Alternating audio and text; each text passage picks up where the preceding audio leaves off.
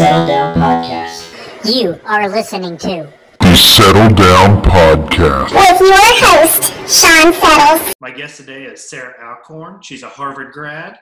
She's been a private investigator since 1999, and she is one of the co-hosts of the podcast Ivy League Murders. How are you today? I'm great, Sean. How are you doing? I'm pretty good. So, I have never met a private investigator in my entire life. So when I saw your resume, I was like, that'd be kind of pretty cool to talk to a private investigator, because I don't think it's a common thing around here. Well, that's true. It's a lot of private investigators too are ex-cops, so you probably have a kind of a different view of what a PI is like. But actually, more and more women are becoming private investigators now. So I think we do a really good job, and a lot of times for private investigators, you have to go and talk to a lot of people, as you can imagine. So sometimes it's an advantage to be a woman, other times not so much. So, that's What is there a licensing requirement to be a private investigator, or is that something that differs from state to state to state? That differs from state to state. So I'm in Massachusetts. In Massachusetts, what you have to do is you mentor under somebody who is a private investigator for 3 years. You get your chops, and then you can go out and get your own license. So, and if you want, I can tell you about my experience doing that. It was kind of absolutely. Yeah. So I met somebody. I went to Harvard, and I met somebody else who had gone to Harvard who happened to be a private investigator too. And so he became my mentor. His name is David Prum. And, but he discouraged me in the beginning. And basically what he did, he was like, don't do this. You won't ever make any money. And I knew I wanted to do this. I was all over it. And so he took me to like this horrible neighborhood. It was like this murder. We went into this, it was this stabbing in Boston, and we went in to go and talk to the witnesses. He was trying to discourage me. And what he didn't know was like, I'm hooked, So that's how I started out. Being a private investigator. I've always just been a big crime person, a crime buff. I was joking around with my podcast partner, Laura, that this morning I think I reached a new low because I was doing online yoga and listening to true crime at the same time. And I was like, all right, this is just wrong, I'm not a true crime person myself, but I've noticed a lot of the bigger podcasts that aren't hosted by celebrities are true crime podcasts. So I think it's a big demographic of the popular podcast listeners. And Sean, I want to say that I think a lot of true crime people are women. Actually, those are the ones I meet who are really like the true crime junkies, I guess. More women than men, I would say. But that's another thing. Laura and I were joking around about how there's the true crime podcast community is amazing, and it is people of all walks of life. And, so we were joking around, we're like, we are the world, so. I can kind of see where you're coming from, because more of the people that I know that are into like serial killers and reading and learning about that kind of stuff tend to be women over men.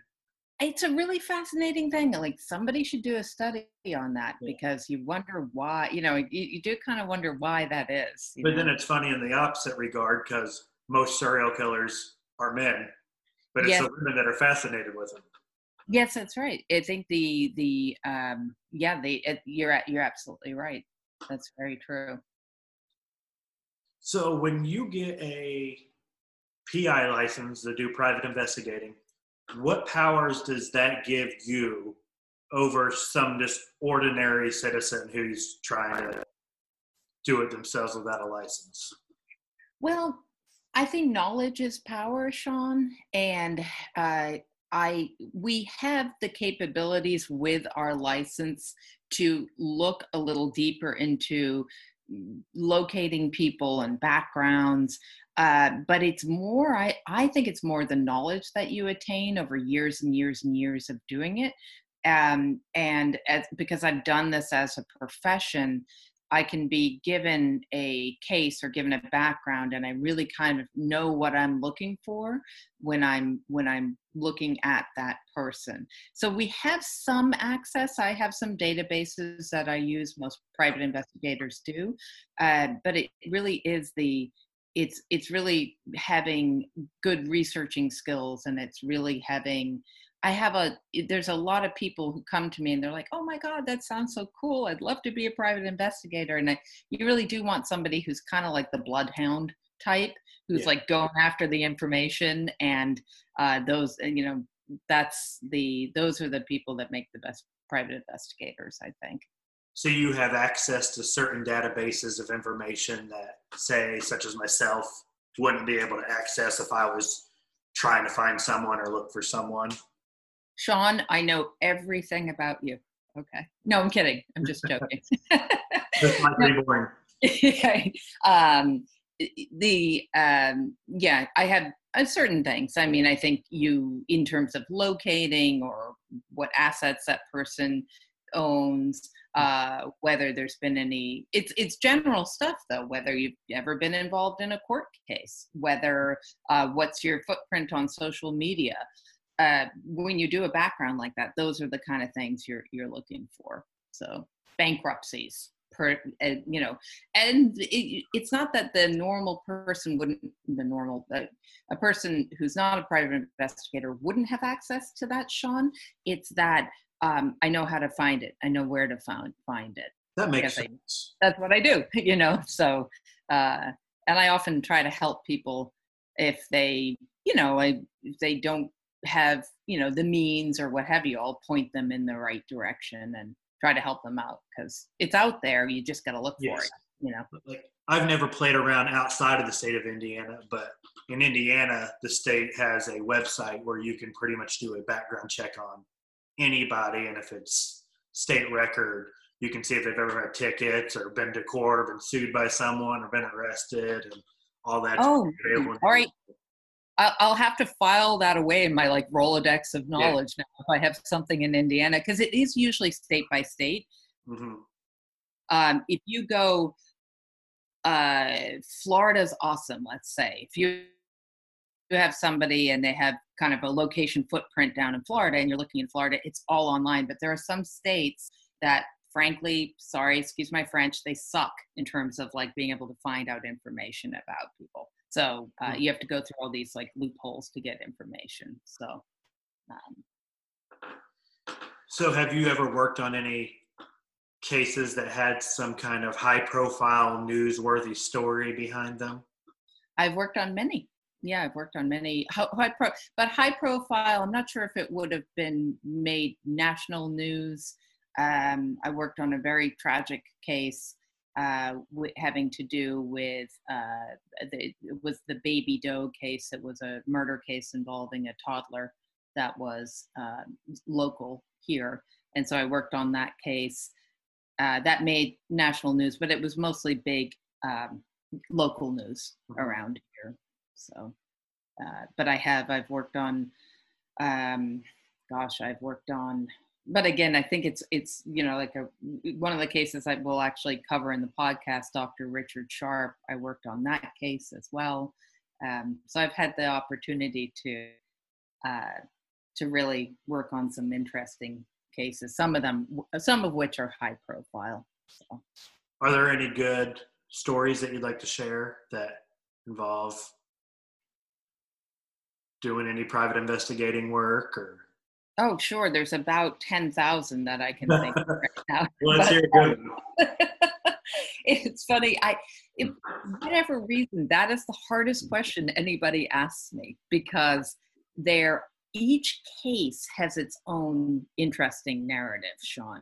And sometimes it isn't even the case itself. Sometimes you're going along. I'll tell you one it's a little bit, you know, sometimes it's the witnesses that you run into. I knocked on this woman's door one time, and I noticed, you know, she had blonde hair, she had purple eyeshadow, pink lipstick. I'm a real fashion, like I always notice what women are wearing. So does Laura.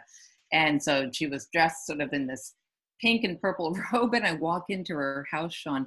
She's a hoarder, but I kid you not when I say that every single inch of this house was filled with either purple or pink stuff.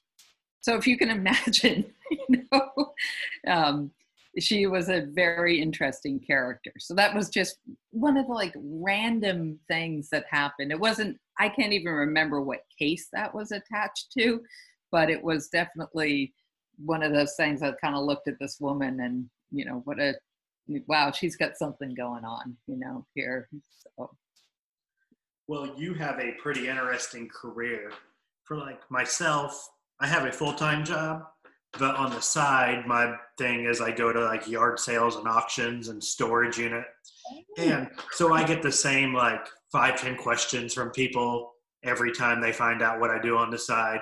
What are your questions that people come up to you and ask you about your career? Because I'm sure when they meet you and they find out you're a private investigator, it's not someone they get to talk to every day that does that, works in that career. So what kind of common questions do you get from people when they find out? Oh, totally. Well, this is my usual thing is like, if I go to like a drinks party or a cocktail party, they'll say that they assume I'm a teacher or something like that. And they'll say, you know, well, what do you do? And I say, I'm a private investigator. And they go, oh, you don't look like a private investigator.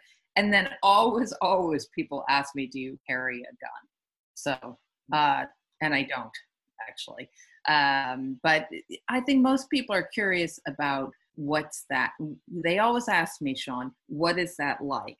And the way that I can describe my job oftentimes is you're coming to me with a problem, right?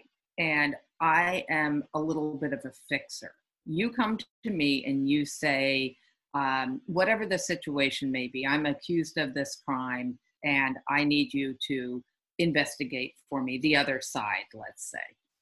So that can take on many different forms. That could be following that other person, seeing what they're up to, doing a background, going and talking to other witnesses who know these two parties and can speak to that.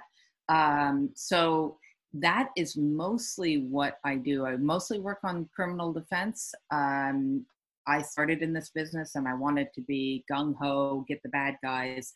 But what I have found during the 21 years that I've done this is that oftentimes somebody has when somebody is accused of a serious crime, particularly, they've got the whole weight of the police department and the prosecution against them, right? And then on their side, they have their attorney and they have somebody like me. So I'm like their legs on the ground, if you will. So instead of trying to catch the bad guy, most of the time you're trying to get the person being accused of the bad guy a defense in court why they aren't the bad guy. Exactly. And sometimes, look, they're smoked. Sometimes, you know, this is hopeless, and that's good information to have too. It's like, look, dude, I'm not going to find anything good for you. You know what I mean? And, but oftentimes, most cases are sort of either mitigating circumstances or, I look at my job as not as trying to paint a fuller picture of what's going on for that person. The prosecution's job, very black and white. They did it, put them away. My job is more to like fill in the details and help the attorney do that. See, that's something I didn't know. I just assumed you were out trying to solve cases of missing kids for families and stuff like that.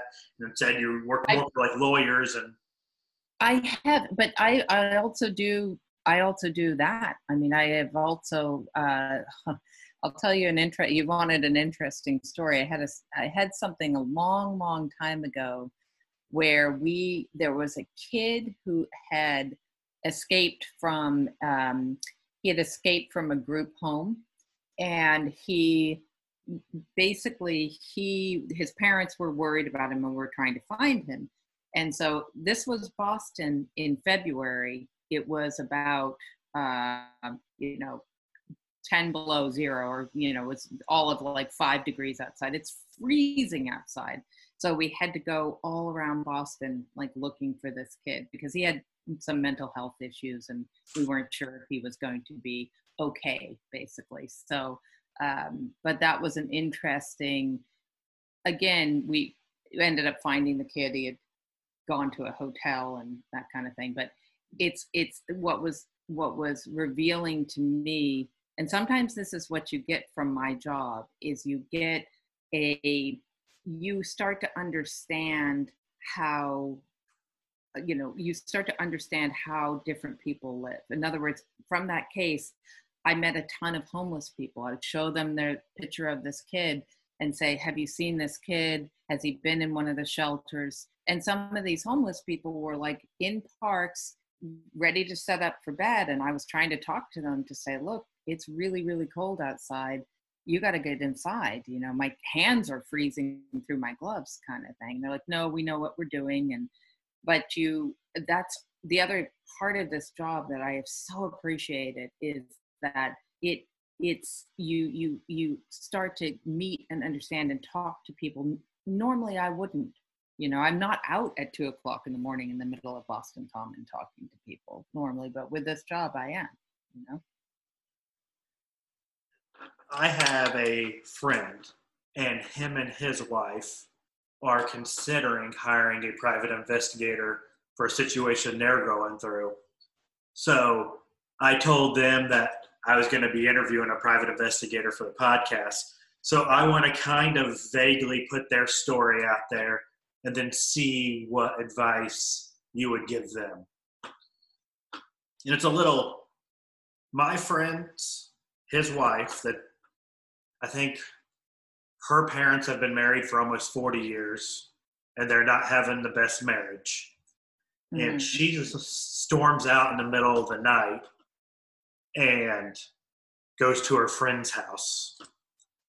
And they think that she is in a secret lesbian relation with a female friend behind her dad's back. How would they go about proving that if they ever decided to take that information to her father? Oh boy. Okay. That's a sticky situation. I think, well, how would I go about doing? She storms out. And so the mother is presumably the mother is meeting up with another woman. She's going to her dear friend's house, who, okay. I hate the stereotype and be that guy, but they've actually seen the friend once. She's the kind of woman who has a mullet and cut off t-shirt sleeves and drives a truck. And I know it sounds stereotypical, but that's what's in their mind. And then anytime you bring up gay or lesbian around her mom gets real defensive and like it goes over the top, hateful acting towards gays and lesbians. So the mom like in a defense mechanism.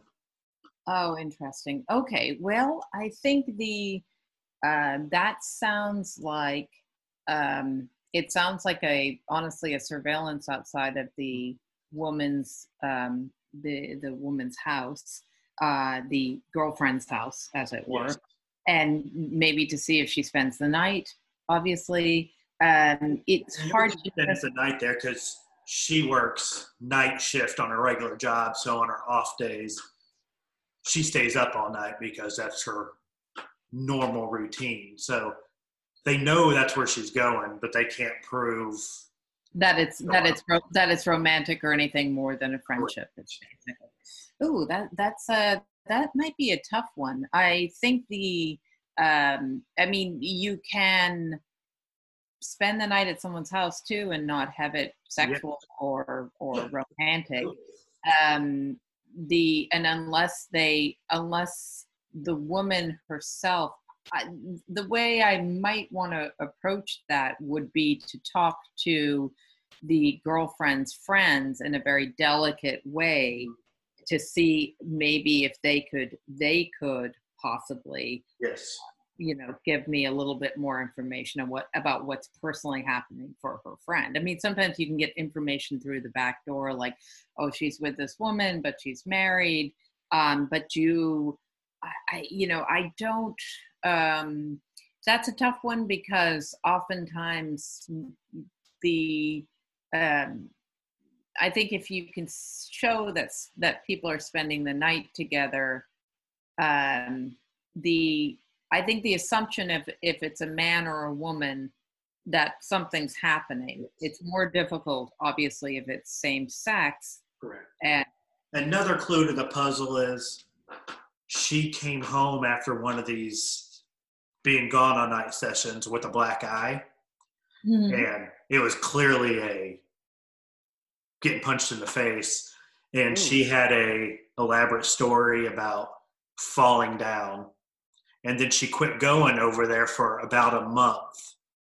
And then about after a month, she started going back over there. Ooh, that really does sound complicated if that's. And her dad is one of those guys, he's oblivious to everything. So she's just going over to her friend's house. And it sounds like the rest of the family can kind of see the hints and what's going on. And they want, it's a pretty bad marriage, and they want to be able to go to him and say, Dad, this is what's happening. Yes, so they want proof. And now, do the two ladies go out to bars at all? Do they? Not that they know of. Socialize together? They don't. Okay. They're in their 60s and. God. Yeah, that's a bit of a tough one. What I like to do is let things percolate through, and then it'll be 11:30 tonight, and I'll go, okay, I got to call Sean because I got an idea for it.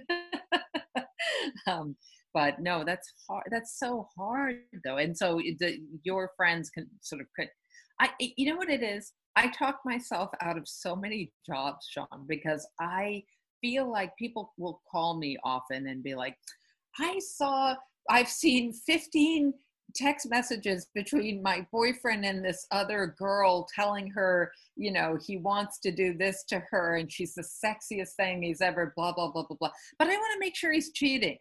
And I'm like, does it matter at that point?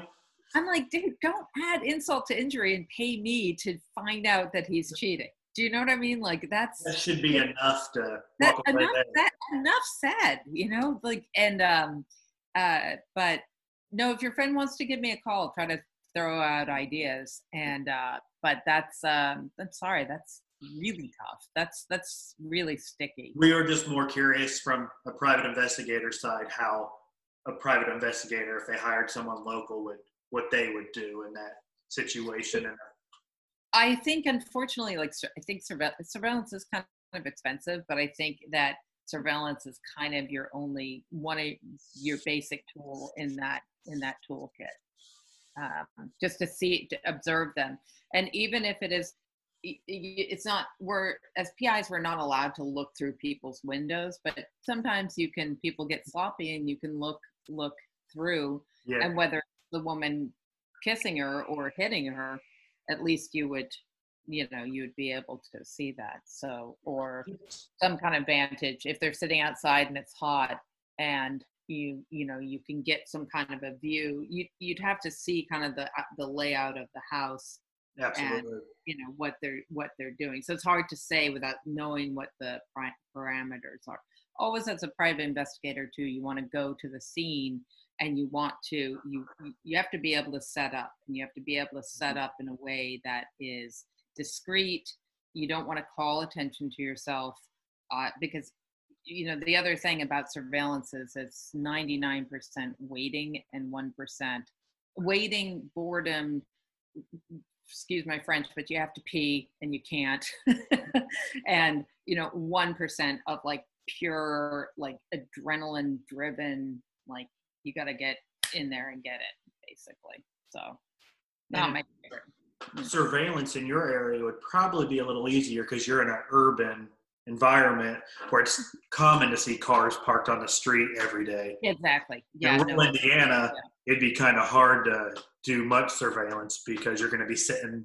There's a good chance you could be sitting on the country road out in front of one house in a cornfield. You're gonna get the cops called on you, probably. You know, That was yeah. In that case, you're gonna just have to do what you would want to do is rent a couple of different cars, and will have to do spot check. You know, you'd have to mix it up so that it's just vehicles driving around, but you can still hopefully catch and observe something. That's another thing. Say someone that's not licensed gets caught doing observance, the cops would come. You could get in a little trouble. Now, if that happens to you, if you get caught staking a spot out and the cops come with your license, does that clear you? Oh, yeah. You're fine. I mean, there's tell you what, you're supposed to go to the police and tell them that you are conducting a surveillance. So at times I have done that, but if it's a very small town, I will not do that because chances are somebody's cousin knows this guy and I'm not going to trust that. So yeah, I've had the cops called on me a few times, and one time, actually not that long ago, I had to kind of duck. I ducked and ran because I didn't want. Again, it was a small town, and I was like, you know, the guy had called the cops, and I just didn't want to deal with it. It's not that I'm doing anything illegal. It's that I just don't. I also don't want these people having my name. There's a lot of different reasons for it, but that was kind of scary and kind of fun. Actually. So you've had cops called on you and then had to show your license to the cops to explain your situation on a surveillance. Yeah. It's like if you're it was like in the suburbs, and some probably, you know, some woman, I shouldn't say, someone called the cops and they were like, I don't know why this woman is outside of my house, basically. And you can only move around so much. And then if somebody notices you, that's part of the deal. I'm always candid with people about surveillance. I'm like, it is expensive. There is a chance that you're going to lose the person. There is a chance that you are, that the person's going to make you. I've had that happen, not very often, but that's happened too. The other thing is too, I'll tell you a funny, early on when I was just kind of getting my surveillance chops, I had to follow this woman who was, I can't remember how old she was. She was probably, I think she was in her 70s, and her husband was having her followed because he thought she was having this, big affair. And I was like, damn, like I want to be hot enough at 70 that my husband is having me followed. But it turns out she wasn't doing anything. She was just like I think he was kind of annoying. I think she was just getting out of the house and away from him, and like going to like knitting stores and like TJ Maxx and like, Walmart, Do you get a lot of cases that are like that TV shows Cheaters where you're paid to follow a spouse or significant other around? Oh, yes. Yeah. I've had a lot of those, but of course in Massachusetts, there's something called no fault divorce. So you can have, 10 girlfriends or 10 boyfriends, and it's not going to matter for court. But a lot of times for child custody cases, I'll do surveillances. There's a number of different, and sometimes people are just curious, like, what are they up to? They go, he disappears from 4:30 to 9:30 on Tuesdays, and he tells me he's playing bridge with his buddies, but I don't believe him, and go check it out.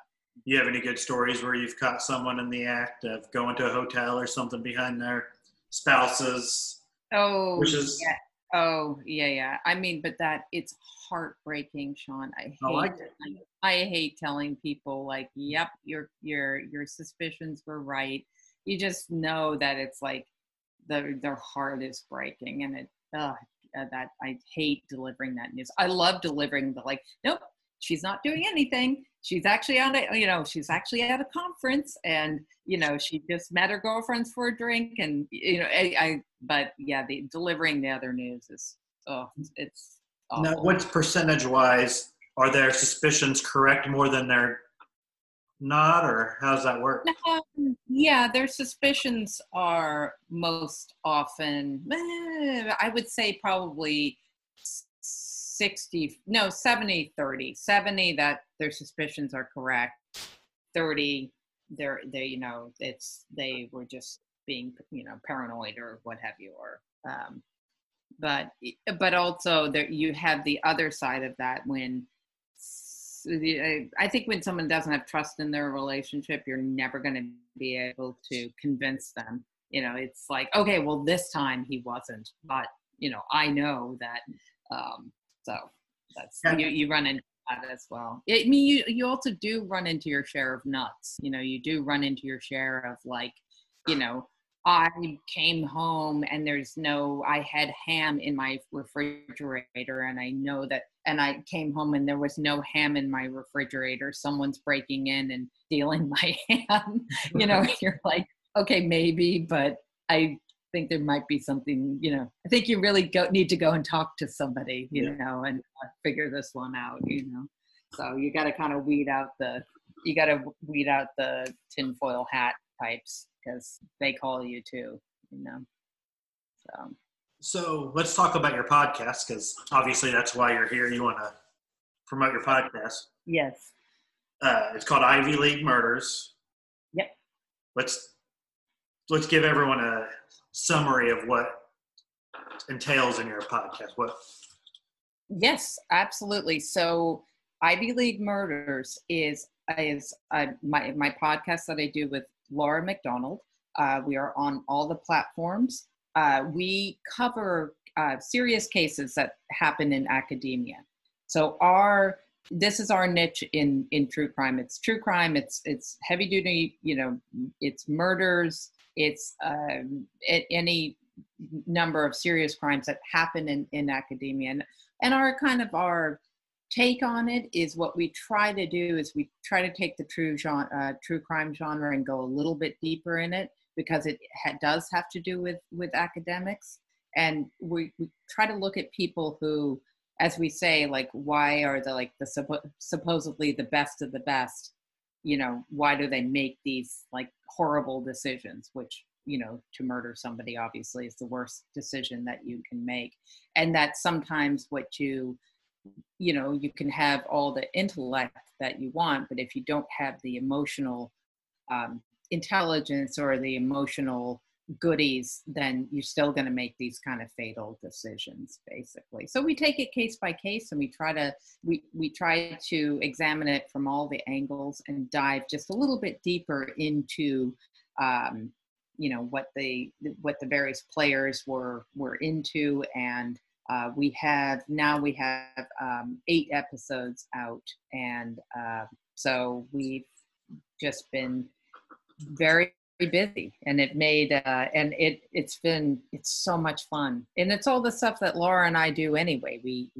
We're both huge crime junkies. As I said earlier today, I was doing online yoga and listening to a true crime podcast. So I'm hopeless, but Are you putting the episodes out weekly, bi-weekly? Do you guys have a schedule that you're working on? Yes, we're trying to aim for weekly at this point, but sometimes we're just into our 9 episodes, but we have 100 5-star reviews. Nice. Yeah, and for a smaller thing, and we've got 1,000 subscribers and followers, but we need to get more business minded and really get our Patreon together. And but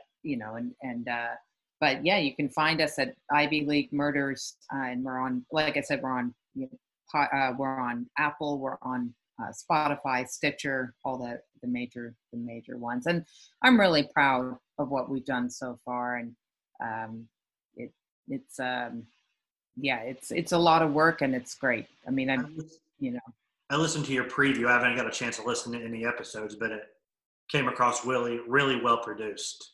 Oh, thank you. A Thank lot you. nicer than the stuff I put out. The thing is true. It's like, but there's as you know, and same thing. I've been watching your YouTubes, and I love your interview style, and you're a good interviewer. I feel like sometimes interviewers, even though they're asking a question, they're kind of like, they kind of want to dominate the conversation or the interview, and you're not like that. You're really good. Like, you just sit back and you kind of let the person respond, and that's such a good. I feel like most people want to hear you or whoever else I'm interviewing more than they want to hear me talk. Well, yeah, it's true. It's but I may have the same thing that you do, Sean. Like, I'm always curious about people. I want to ask people questions. I want to find out, more. I want to find out from people, because that's my biggest challenge, is finding interesting people that aren't too big, that are just going to blow me off, and to have a recognition or a cool story. That's my hardest part, is finding those kind of people. Interesting. All right. Well, maybe Laura and I can help you out with that. Some characters. I try to do my own private investigating work, trying to find some of the emails to some of these people to get hold of them. And hey, if you need help, I'll. You have a PI now in your. Do you have any? Does your guys' podcast have any social media? Oh yes, we are on. We are on Facebook. We are on Twitter. We are on Instagram all the time. We're all over the platforms. We're not on TikTok, because I don't think we're really. I kind of feel like TikTok's for kids. Yeah, I don't know either. I don't know. Yeah. So they can just search Ivy League Murders on any of the 3 major platforms, and yes, and please give us a listen. Give us 5 stars. Support us on Patreon. Tell all your friends. Tell all your enemies. Just spread the word, please.